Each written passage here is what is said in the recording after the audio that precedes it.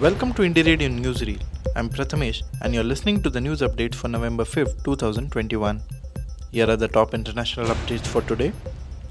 Global prices hit fresh 10-year high as inflation rises, UN says. Global food prices have hit the highest level in over a decade after rising by more than 30% in the last year, the United Nations Food and Agricultural Organization or the FAO says. The agency's figures highlighted the soaring cost of cereals and vegetable oils around the world. Vegetable oil prices hit a record high after rising by almost 10% in October. Disruptions to supplies, high commodity prices, factory closures, and political tensions are helping to push up prices. The FAO said its measure of cereal prices was up by more than 22% compared to a year earlier. The price of wheat was one of the major contributors to this rise, up by almost 40% in the last 12 months after major exporters such as Canada, Russia and the US had poor harvests. Russian diplomat found dead outside Berlin embassy. A Russian diplomat was found dead last month outside the country's embassy in the German capital, it has emerged. The man's body was discovered on the pavement on 19th October by police guarding the Berlin compound, Der Spiegel website reported. The man had apparently fallen from an upper floor, but it was unclear how, it added. Germany's foreign ministry confirmed the diplomat's death to reporters but would not give further details. The man has not been officially named, but reports say he was 35 years old, listed as the second secretary of the Russian embassy. Investigative website Bellingcat said it had used open source data to establish the man was the son of the deputy director of the second service of Russia's FSB intelligence agency. Germany has accused Russia of ordering the murder. Indonesia criticizes unfair COP26 deal to end deforestation. Indonesia has criticized the terms of a global deal to end deforestation by 2030, signaling that the country may not abide by it. Environment Minister Siti Nurbaya Bakar said the authorities could not promise what we can't do. She said forcing Indonesia to commit to zero deforestation by 2030 was clearly inappropriate and unfair. Despite President Joko Widodo signing the forest deal, she said development remained Indonesia's top priority. The deal agreed between more than 100 world leaders was announced on Monday at the COP26 Climate Summit in Glasgow.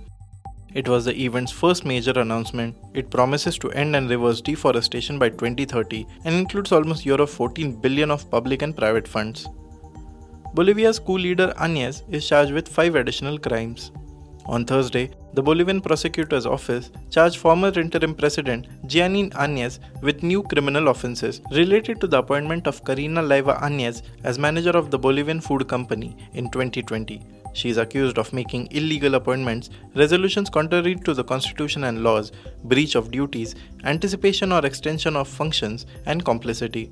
The prosecution argues that Leiva's appointment responded to personal interest with a possible degree of kinship. Áñez appointed Leiva disregarding laws that stipulate that the head of a public company such as EBA must have previous experience and a college degree. Leiva's mismanagement resulted in economic losses for the country.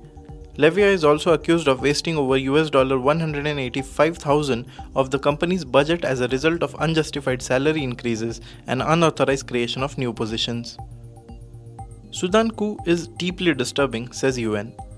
The United Nations High Commissioner for Human Rights said that last week's military coup in Sudan was deeply disturbing, that it betrayed the courageous and inspiring revolution of 2019 and also contravened international human rights laws. Michelle Bachelet said the Sudanese army should refrain from using deadly force against protesters and demanded the immediate release of all those arrested. Ms. Bachelet told an emergency session of the Rights Council in Geneva that at least 13 people had died at the hands of the armed forces, police and intelligence services. She vowed to continue UN efforts to broker a return to civilian-led government.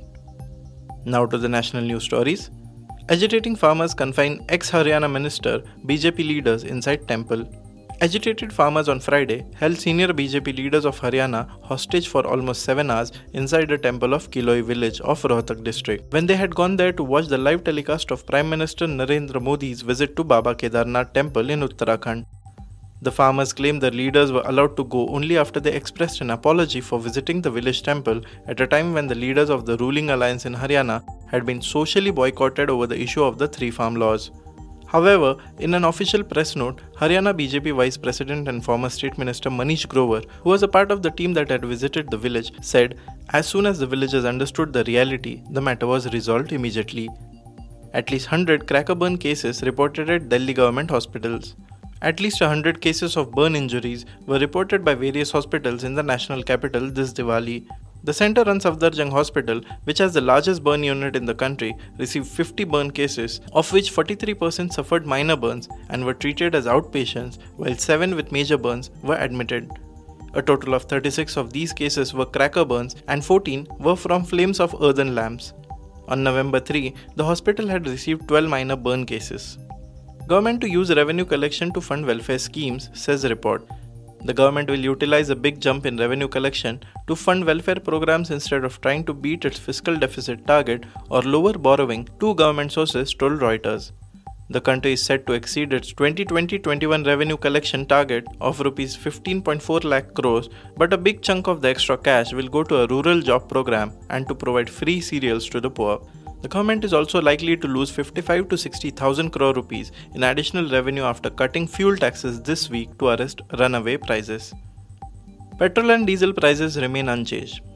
Petrol and diesel prices remained unchanged on Friday, November 5th, a day after the government had slashed excise duty on them. The government had slashed excise duty on petrol and diesel to bring their rates slightly down from record high levels. In the national capital, petrol is being sold for 103.97 rupees, while diesel rate is 86.67 rupees, according to Indian Oil Corporation. In Mumbai, petrol is selling at rupees 109 per litre, while diesel is being sold at 94.14 rupees per litre. Despite the reduction in prices, petrol and diesel rates are still above the rupee 100 per litre mark across the country, while among the 4 metros they are the costliest in Mumbai. 30 more test positive for Zika virus in Kanpur. Total rally rises to 66. 30 more people have tested positive for Zika virus in Kanpur, taking the total number of those infected in the district to 66. Of those infected, 45 are men and 21 women, according to officials.